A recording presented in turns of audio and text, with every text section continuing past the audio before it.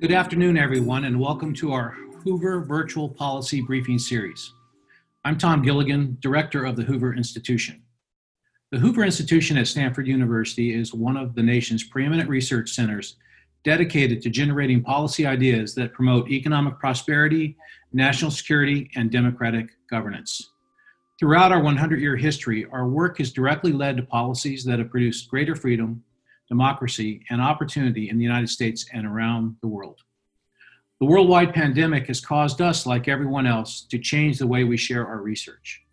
We will be bringing you these regular online briefings from Hoover's scholars. We will also take audience questions that you can submit online at the Q&A button at the bottom of your screen. Today's briefing is from Hoover Institution Senior Fellow John Cochrane. Before joining Hoover, John was a professor at the University of Chicago's Booth School of Business. You can find more of John's writing on his blog, The Grumpy Economist. John, thank you for joining us today. It's a mixed pleasure to be here, Tom. Great. Well, listen, John, let's get right into it. I know you've thought and written a great deal about the issues related to the coronavirus. How do you approach the problems that have emerged from this pandemic? Good. Well, so I'm an economist, and we'll focus mostly on the economic issues. Of course, economics and public health are now somewhat intertwined. And I always like to start from first principles. So what's going on? Why is the economy collapsing, and why are the markets cratering? My first thought is that this shouldn't be a problem. This should be like a snowstorm or a long vacation. We all go home, we watch some Netflix, and we come right back when it's over. Evidently not, and so why not is the question. And the answer is, it takes 2 seconds to figure out the answer.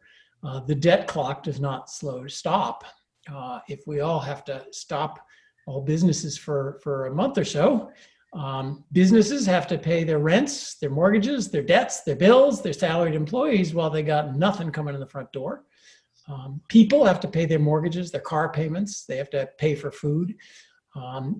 While they many times have nothing coming in the front door. So if you're not careful, a shutdown can turn into a financial calamity where both people and businesses are going bankrupt in a big way. And I think that's what the markets are worried about. You can see, for example, all sorts of credit markets are tanking.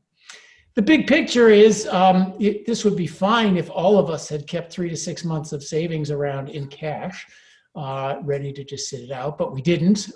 Most of our businesses have a lot of debt, and most people don't have that kind of money around.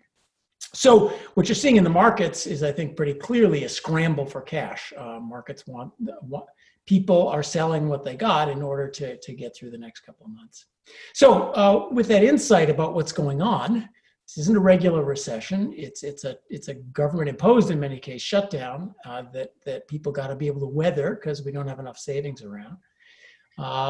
The obvious thing for policy to do is to avoid widespread needless defaults, firing, bankruptcies, as much as possible. Put our economy in mothballs so it's ready to start up again, roaring the minute the crisis is over.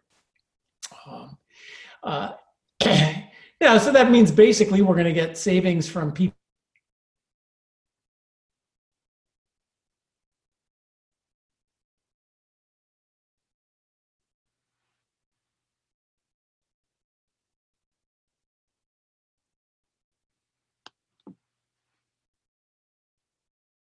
So, and that's what's happening. I think that's where our government is converging. The government can help people to get loans to keep going. They can help businesses to get loans to keep going. But loans need to be paid back, which is important discipline.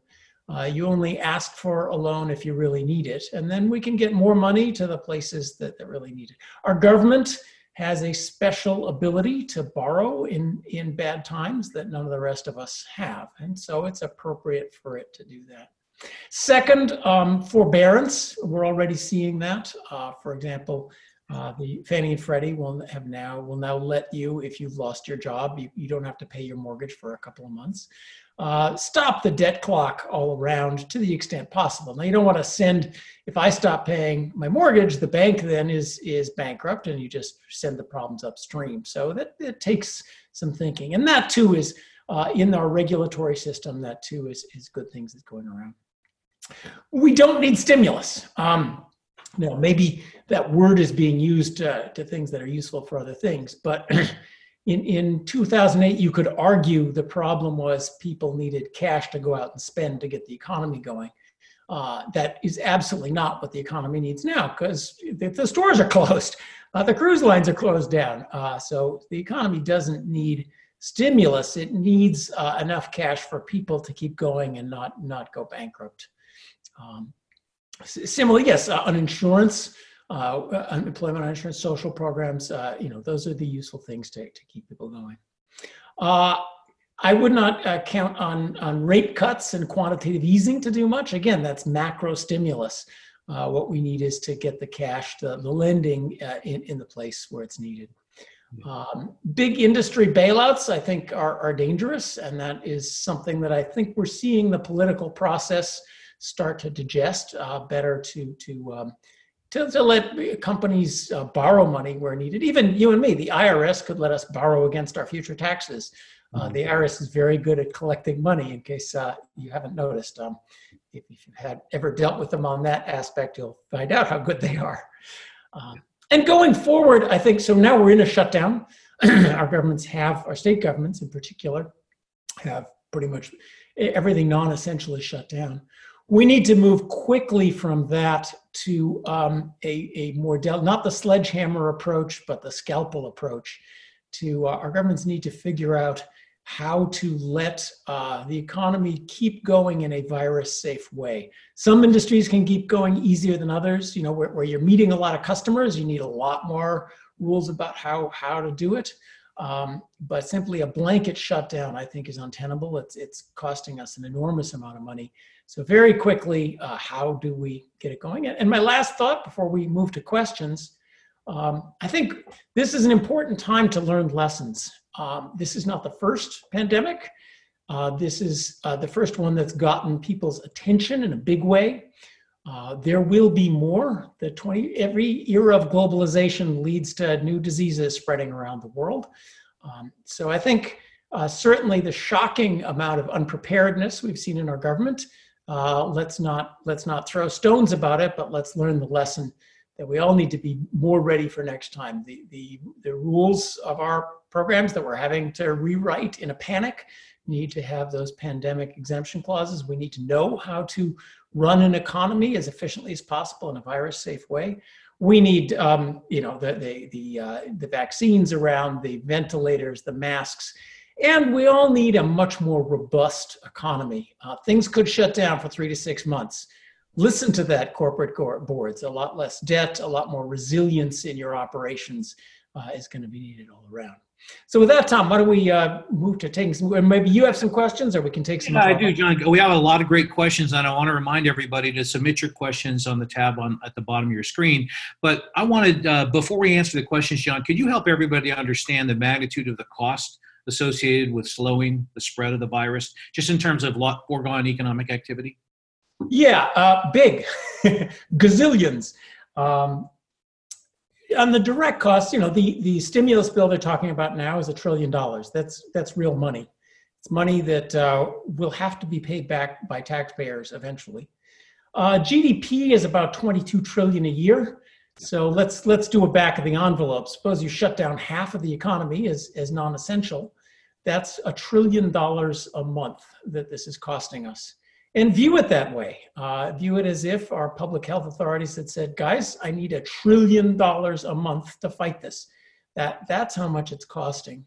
And I think that really raises the bar for us to think about how to do things a little more efficiently. Just shutting down the economy for 3 to 6 months is an enormously costly way of going about it. Yeah, exactly.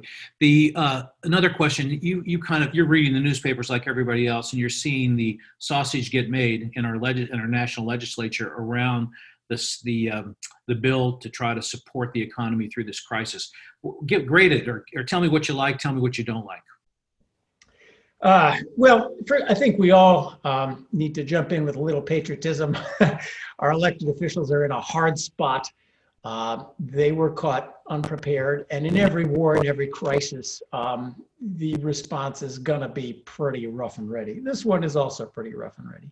But I do think we see the discussion happening in Washington and some common sense emerging that the instinct to just send people lots of money is politically popular because people vote. But I think all the discussions I'm seeing that lending is much more efficient to keep the economy going in this circumstance than just sending money. I think we're seeing that. We're seeing the stimulus bill is falling a little bit apart on the question of corporate bailouts. And I think all of our lessons from 2008 on corporate bailouts are worth remembering. A lot of the objections are good. A lot of the objections aren't so good. But if you're going to put taxpayer money into corporations, then you do have a right to say, well, wait, what are you going to do with that money? Mm-hmm. And Democrats and Republicans want to do different things with that money, which is where it turns into sausage. Yeah. And that's where I sort of think lending is better than bailout for a lot of reasons. And we're seeing that emerge from the political process. Got it. There's a kind of maybe this is an inside baseball question. Who's best to help now, or what kind of help can be provided by the Federal Reserve banking system versus our elected political leaders? Yeah. The Fed can move quickly, and there's a tendency to want the Fed to do everything, but the Fed is and must remain a politically independent agency. So the idea of the Fed sending us checks or the Fed directly giving money to companies, it might seem easy. They can print the money, they can get it there tomorrow. But it's a terrible way to go, because then the Fed just becomes a political agency like others. So the way things are going, for example, this morning, the Fed announced a deal with the Treasury. The Fed's going to print up a lot of money, give it to the Treasury, and the Treasury is going to lend it to companies. And the Treasury then takes the risk that it doesn't get paid back and the political risk of who it's going to. And that's entirely appropriate. The Treasury is part of the administration. If the voters don't like where it's going, the voters can say something about it in November. So I think that's a good division of roles. Fed lends, Treasury hands out. Then the Fed can stay independent rather than being the one who's deciding what the winners and losers are. Got it. A question from David. John, will corporate bonds be safe, or is there an expectation of widespread defaulting?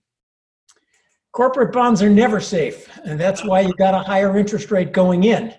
Corporate bonds shouldn't be safe. Now, to some extent, we are, like in 2008, there's a tendency to overthink the difficulties of bankruptcy. If you are a person who got a nice high yield on corporate bonds, in a bad times is when you're going to lose money. So they shouldn't be safe. Yeah. Now, corporate bond markets are in a tailspin because no one wants to take risk right now. The illiquidity of markets in bad times it's a problem. It's one where the Fed is stepping in. Shouldn't step in too much because, again, this is the mild one. Yes, it is the mild one. The worst one is coming. We want incentives for people to keep a lot of cash around and be ready to jump on those buying opportunities and provide liquidity to markets. Yeah. So it's a big sign of people are worried about a wave of bankruptcies that corporate debt markets are in such trouble. And it's right for the Fed to do something to keep it going, but we don't want the Fed to just take over corporate bond markets and lend willy-nilly to everyone, because then what's the point of having a market? Yeah, interesting.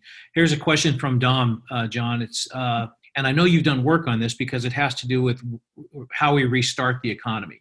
And his question is, which industry should restart first, and who will be the big winners and losers from that policy? Oh, I hate to be I'm the grumpy economy. The winners and losers are going to be the ones with the best lobbyists, but let's not get that so the industries that should restart first are the ones that can do so in a virus-safe way. We need really to, right now, start merging public health and economics and figure out who can restart without causing the disease to get worse. So, I don't want to think about a cement factory, but it seems like the sort of place that ought to be able to have protocols in place that they can get going. So I think our government really needs that. That's the prime thing right now, is the rules for how do you restart.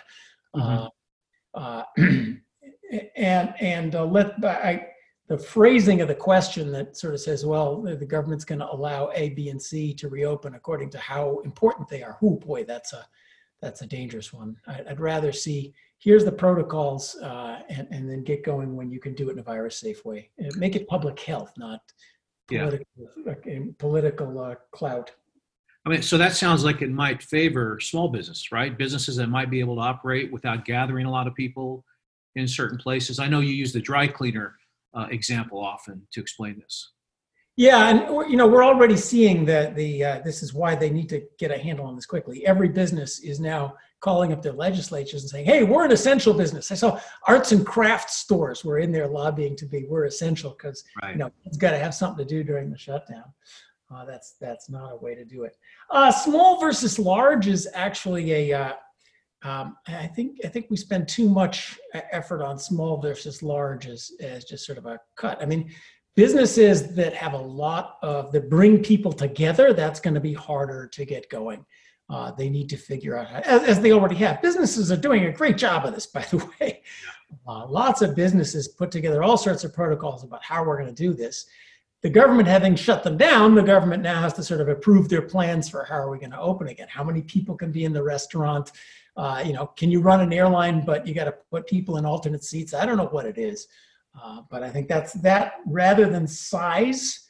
There's lots of large businesses that don't have a lot of money, and there's lots of small businesses that can weather the storm. Lots of large businesses that bring people together in very dangerous ways. Cruise lines are a large business. Sorry, guys, it's going to be a while. There's lots of small businesses that are both safe and dangerous. The safety of it, I think, is the number one criterion. That's great. I mean, looking forward is kind of a trade-off between lives and livelihood at some level. Looking at the experience around the world. I can't tell. There is a problem that is true, and we're not allowed to say it. I mean, it is a fact. If we're going to spend $1 trillion a month, that has to be not just to save 2 lives. I'm not a politician, so I can say that in person.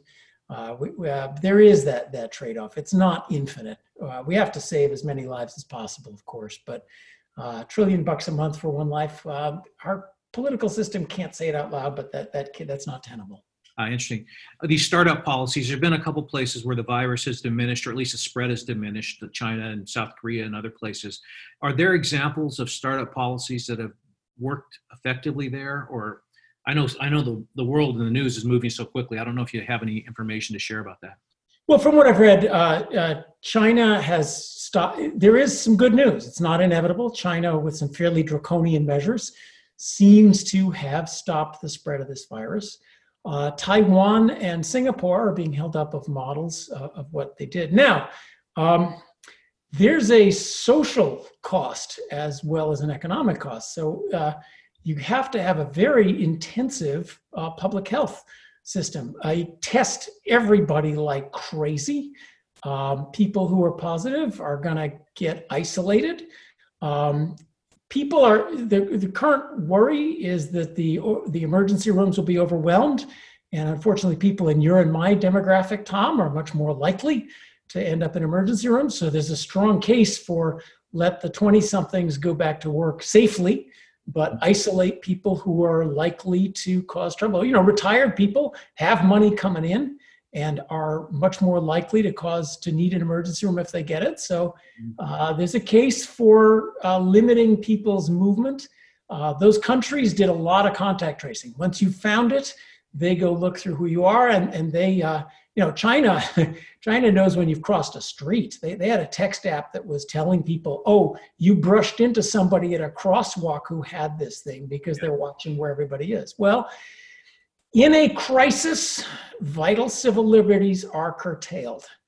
And then we claw them back hard after the crisis. And that's a hard reality that I think is true, because you don't have the right to go out and get sick if you're going to then use one of those scarce ventilator beds.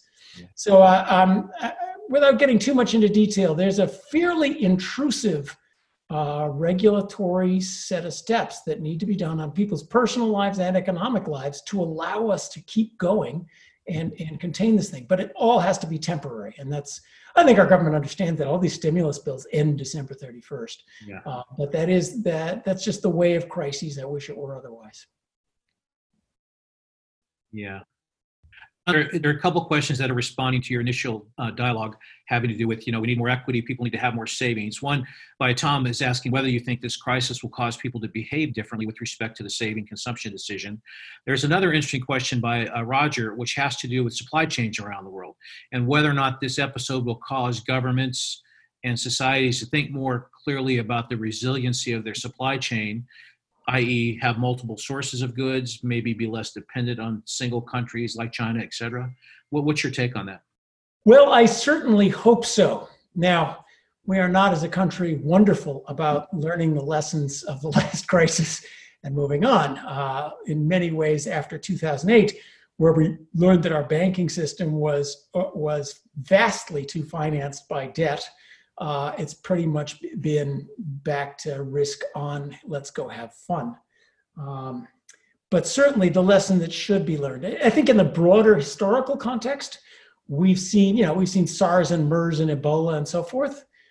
We are living in an age of repeated pandemics, repeated new diseases. This one is bad, the next one is going to be worse. So we certainly I think it would be much better for us if we could learn this lesson. Businesses have more robust supply chains, relying on different places in the world. Everybody having a break glass in case of emergency set of here's how we keep going safely in the event of pandemic. Governments having that break glass in case of emergency ready to go. More savings. Businesses that share repurchases are big in the news, and I've been writing in favor of share repurchases for lots of reasons. But share repurchases that just reduce equity and increase debt and make the company much more closer to bankruptcy, that's a bad idea.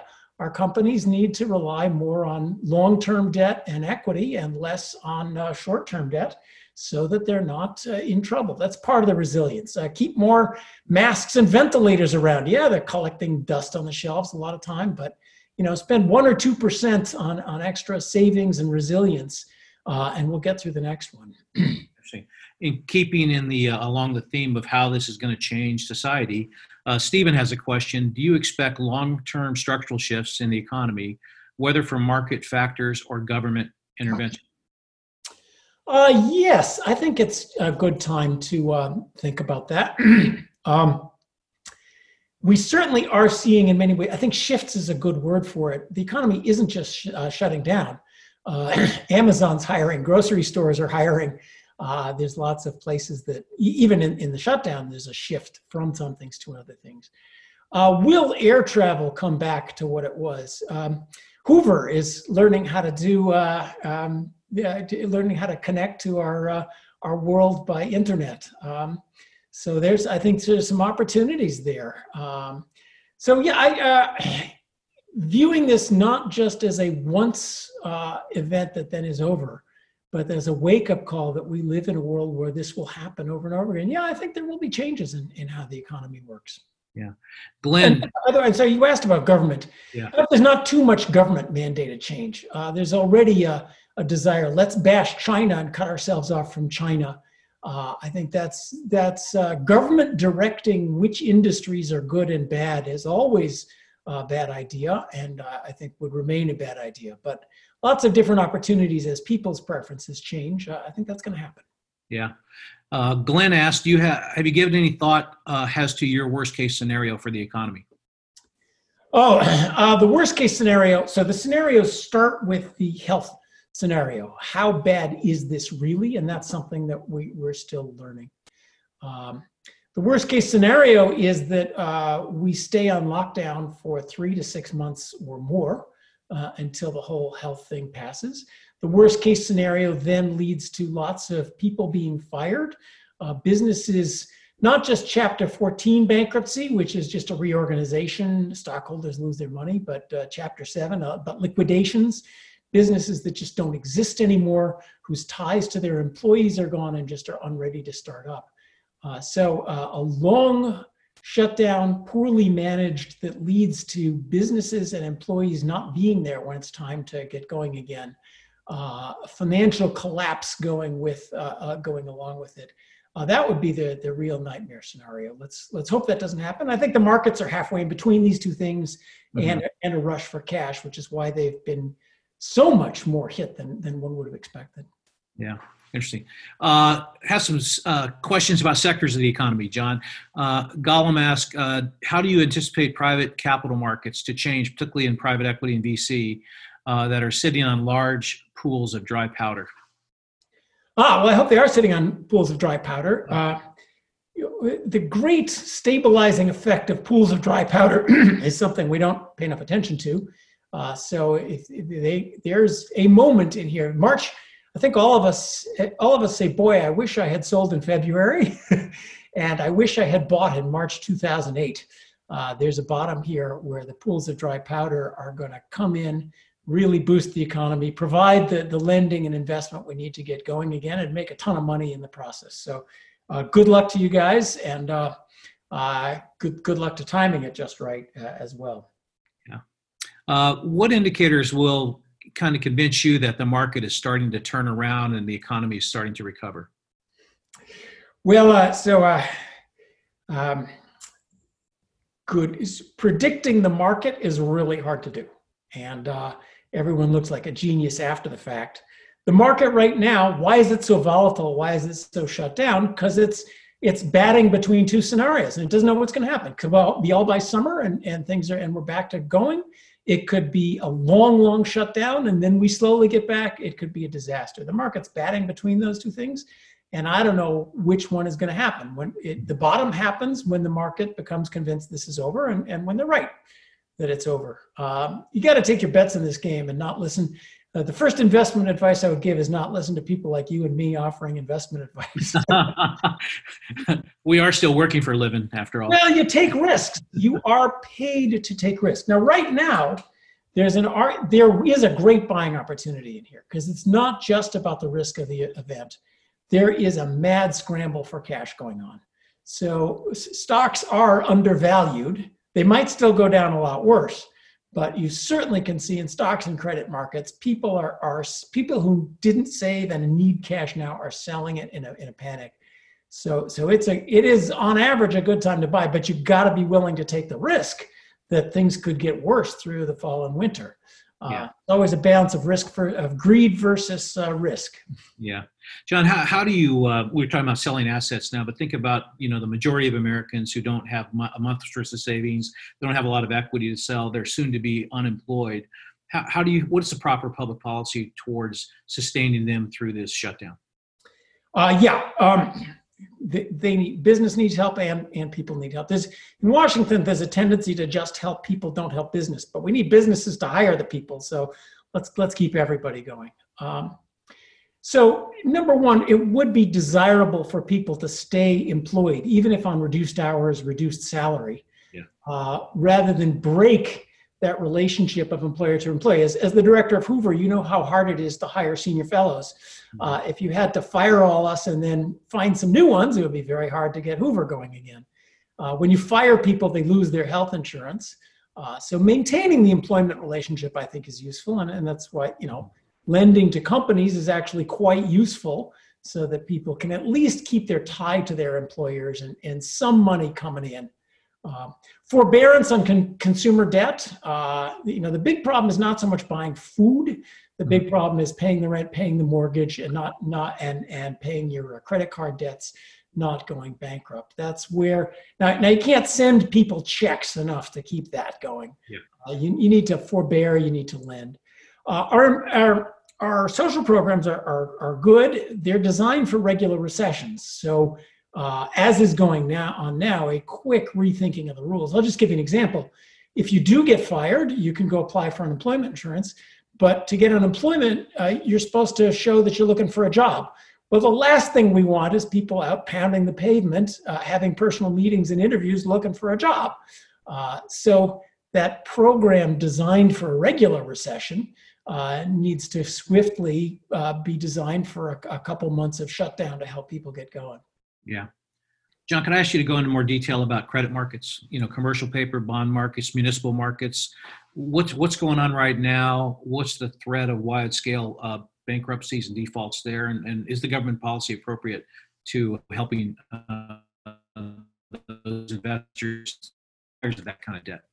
Yeah. So those who don't follow these markets, what's going on is the prices of municipal and corporate bonds are falling fast. Because why? Because people want to sell them to raise some cash because they need cash for the next couple of months. At the same time, the markets are becoming illiquid. It's just very hard to transact at any price. Why is that? Well, because the volatility is so high that the normal kinds of people who buy and sell are stepping away and they're afraid of transacting at any price. At times of big volatility, markets, liquidity comes, if I try to sell you a whole bunch of like Palo Alto real estate, Tom, you might say, well, John knows something I don't know, that house has a leaky basement, so I'm not buying at any price. At times like these, that asymmetric information makes the markets, the risk-bearing capacity and the worry that you're buying something that the other guy knows is about to go under really make the markets illiquid. So with that little lesson in finance, I think the Fed's efforts to make markets liquid are praiseworthy. And going forward, we need to think about how to keep larger pots of money on the side ready to make markets. Now, the next instinct goes to propping up those prices. And I think here it's very easy to say, markets are illiquid, we need to prop up the prices. That's dangerous. I think the best system is that you can sell stuff fast, but you're going to take a big loss when you do it. Why? Because we need people to keep some more savings around. And if the government is the one who's always providing the liquidity, then people don't. If the firehouse is too good, people keep gas in the basement. We are this time on the dry run for next time. This isn't the end of the world. Yeah. So I would, in short, help the liquidity and then really encourage people to provide liquidity next time around. And don't be afraid of letting prices drop in a liquid market. Yeah. A couple times you have mentioned that we're on the dry run for next time. What do you know about the next pandemic that we don't know? Nothing. But I do think I know something that we collectively aren't paying attention to. I've been worrying about pandemics for a long, long time. If you think about the dangers that face our civilization, they are things that happen quickly and unexpectedly when your social systems are overwhelmed. Historically, pandemics came fairly regularly, and with events of globalization, we've seen them over and over again. Stuff travels around the globe the same way, 1350. Why was there a bubonic plague? Because the Venetians started sending sailing ships to the Middle East and brought back rats. We still have this problem. We have wonderful medicine, but it takes that system a year or two to ramp up.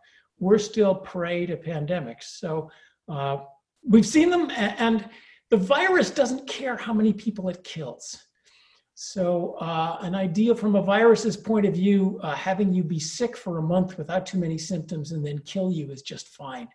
Yeah. So there's one out there. There's no selection against it killing a lot of people. There's one out there that kills 10, 20% of the people that get it, and that spreads even better. We're selecting for spreads even better. Right now, we're doing evolution ahead because, of course, the versions of this virus that can sit there undetected for longer are going to be the ones that survive. So this leads to a larger discussion. We need a global, let's get a handle on this. Let's get a handle on the places that are mixing viruses and people and sending these things out.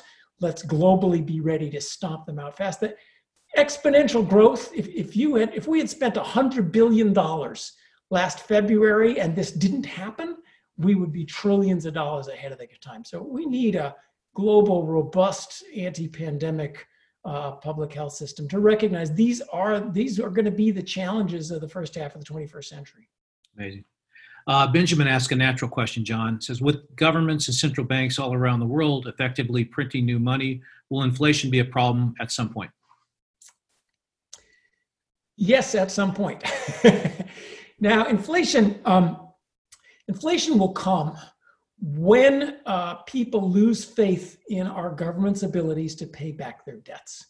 That really is the fundamental cause of inflation. So I don't worry about inflation in the short run. I think it's appropriate that our government is borrowing money. It would be nice if we hadn't already borrowed 20 trillion when we want to borrow 2, 3, 5 trillion more. The moment that the government runs out of borrowing capacity exists out there somewhere. And that's the moment when inflation breaks out. Not soon, but it can happen. And that's, I think, a reason I wish our government were spending just a little bit more wisely and recognizing that every dollar of borrowed money does have to get paid back by taxes sooner or later. Mm-hmm. Or by inflation, which is worse. Yeah, but not something you put on the front burner as a concern right now. No. On the front burner, just make sure that there is still faith in the ability of the U.S. government to pay back its debts. Yeah. Here's a great question from Elena. Many emerging markets, such as India and South Africa, have not been affected much yet. They are critical and yet traditionally fragile worldwide financial nodes. What do you think the major threat from them to international financial markets is? Is there any way to prevent an attenuated contagion in financial markets due to this?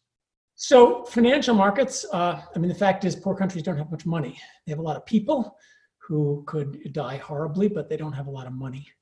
So if you're only worried about financial markets, your worry is that countries like that become a reservoir for a disease that then causes more commercial interruption.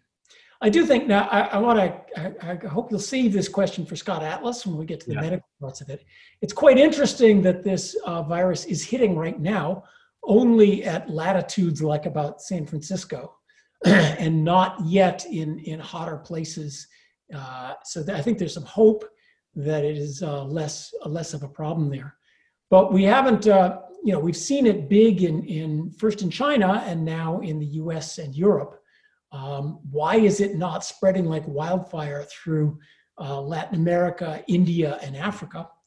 Part of it is they're less globally connected. So, where did we get ours from? Well, people getting off the plane from China. Mm-hmm. The less people you have getting off the plane from China, and now people getting off the plane from the US, the better off you are. But I think that's the big public health question. They don't have the ability and the trillions of dollars to fight this as much as we do.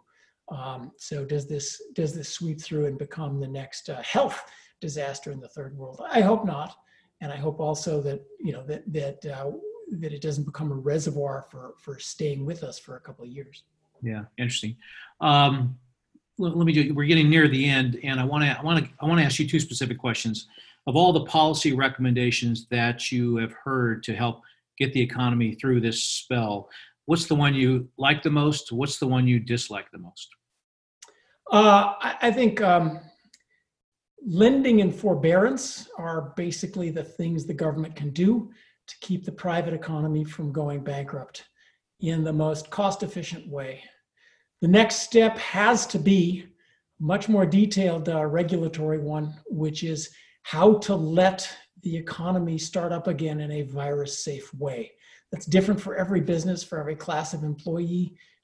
Businesses are great at coming up with plans to do it, but now that the government shut us down, the government needs to approve those to get going. But that's really the policy for what we need, the plan to get going again, so that once again, when it's June and it's ready to start, they're going, what do we do now?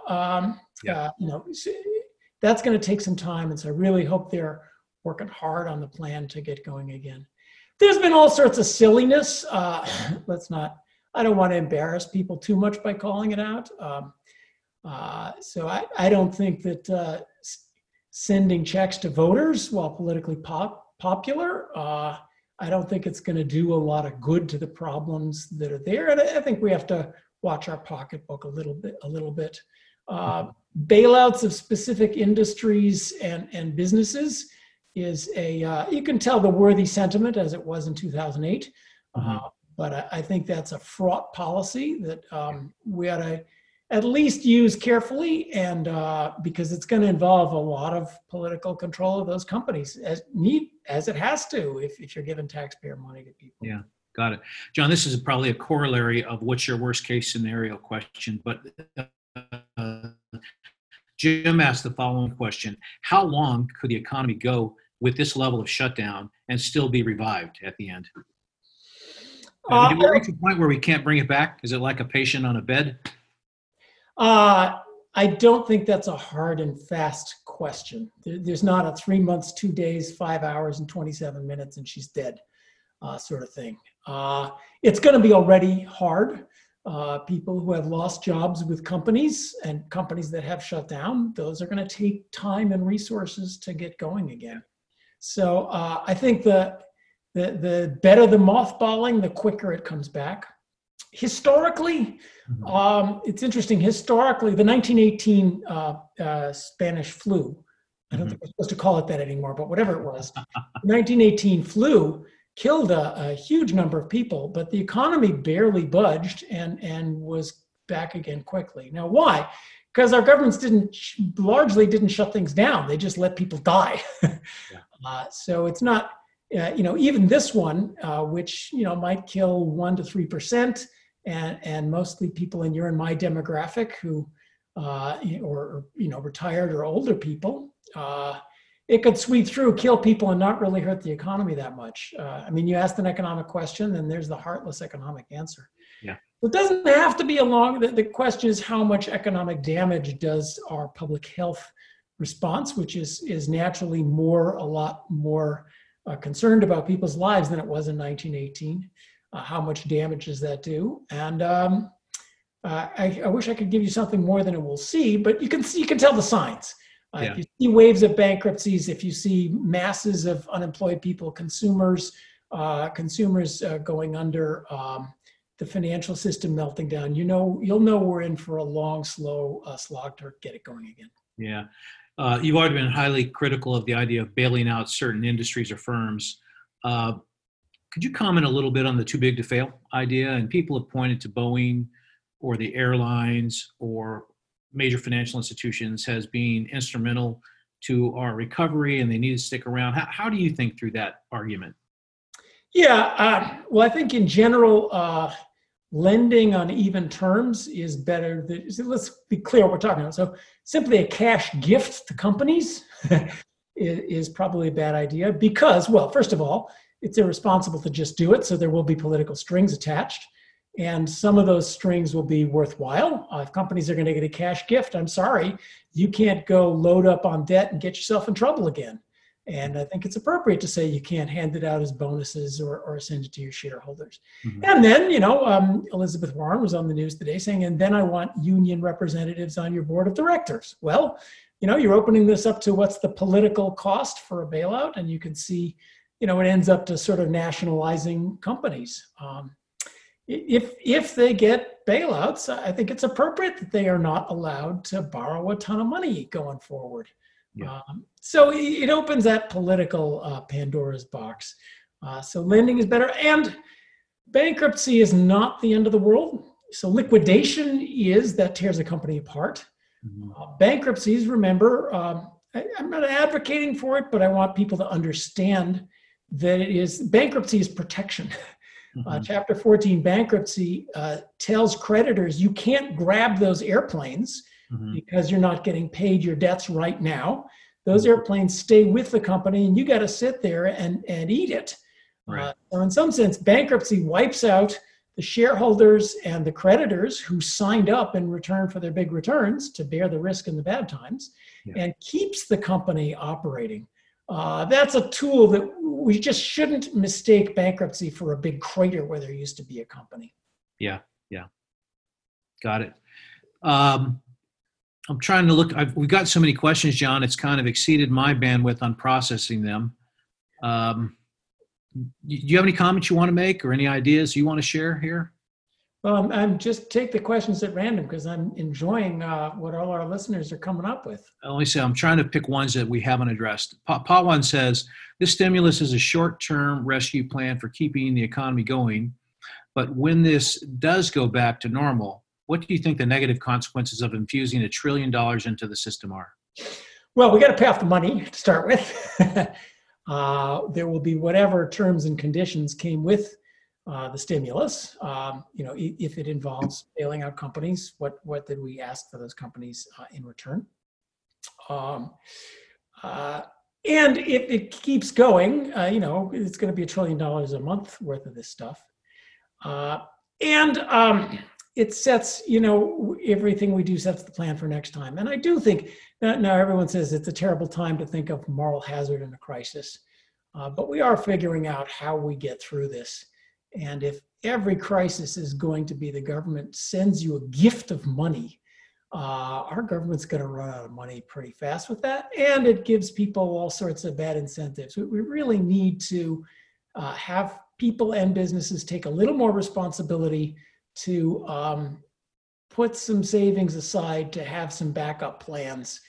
So a little bit of pain this time is not the end of the world. Got it. John, Susan asked a very interesting question. During World War II, industries or firms like the Ford Motor Company converted to making necessary materials. Why aren't industries converting to manufacturing medical supplies and equipment? Interesting question, because I think Ford is in fact starting to do that. Can't the president order this to be done?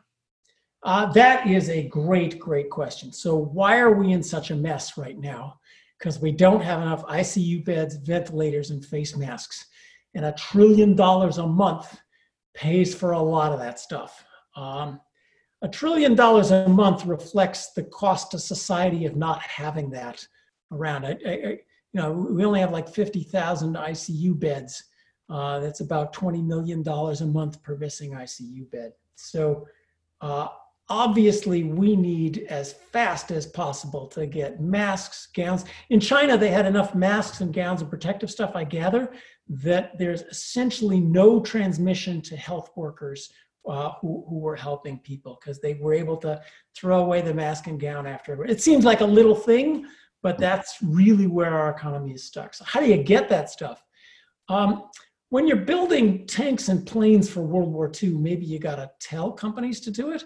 But I think the profit motive is something worthwhile considering. And since we're throwing around $1 trillion a month, I think if you simply bought stuff at whatever price, I don't think there's any problem with industry wanting to, as fast as humanly possible, make the stuff we need. So you don't need to go commandeer companies and tell them, invent vaccines, start making masks, start making ventilators, start doing ICU beds. It's not like they're sitting around saying, we don't want to do this stuff.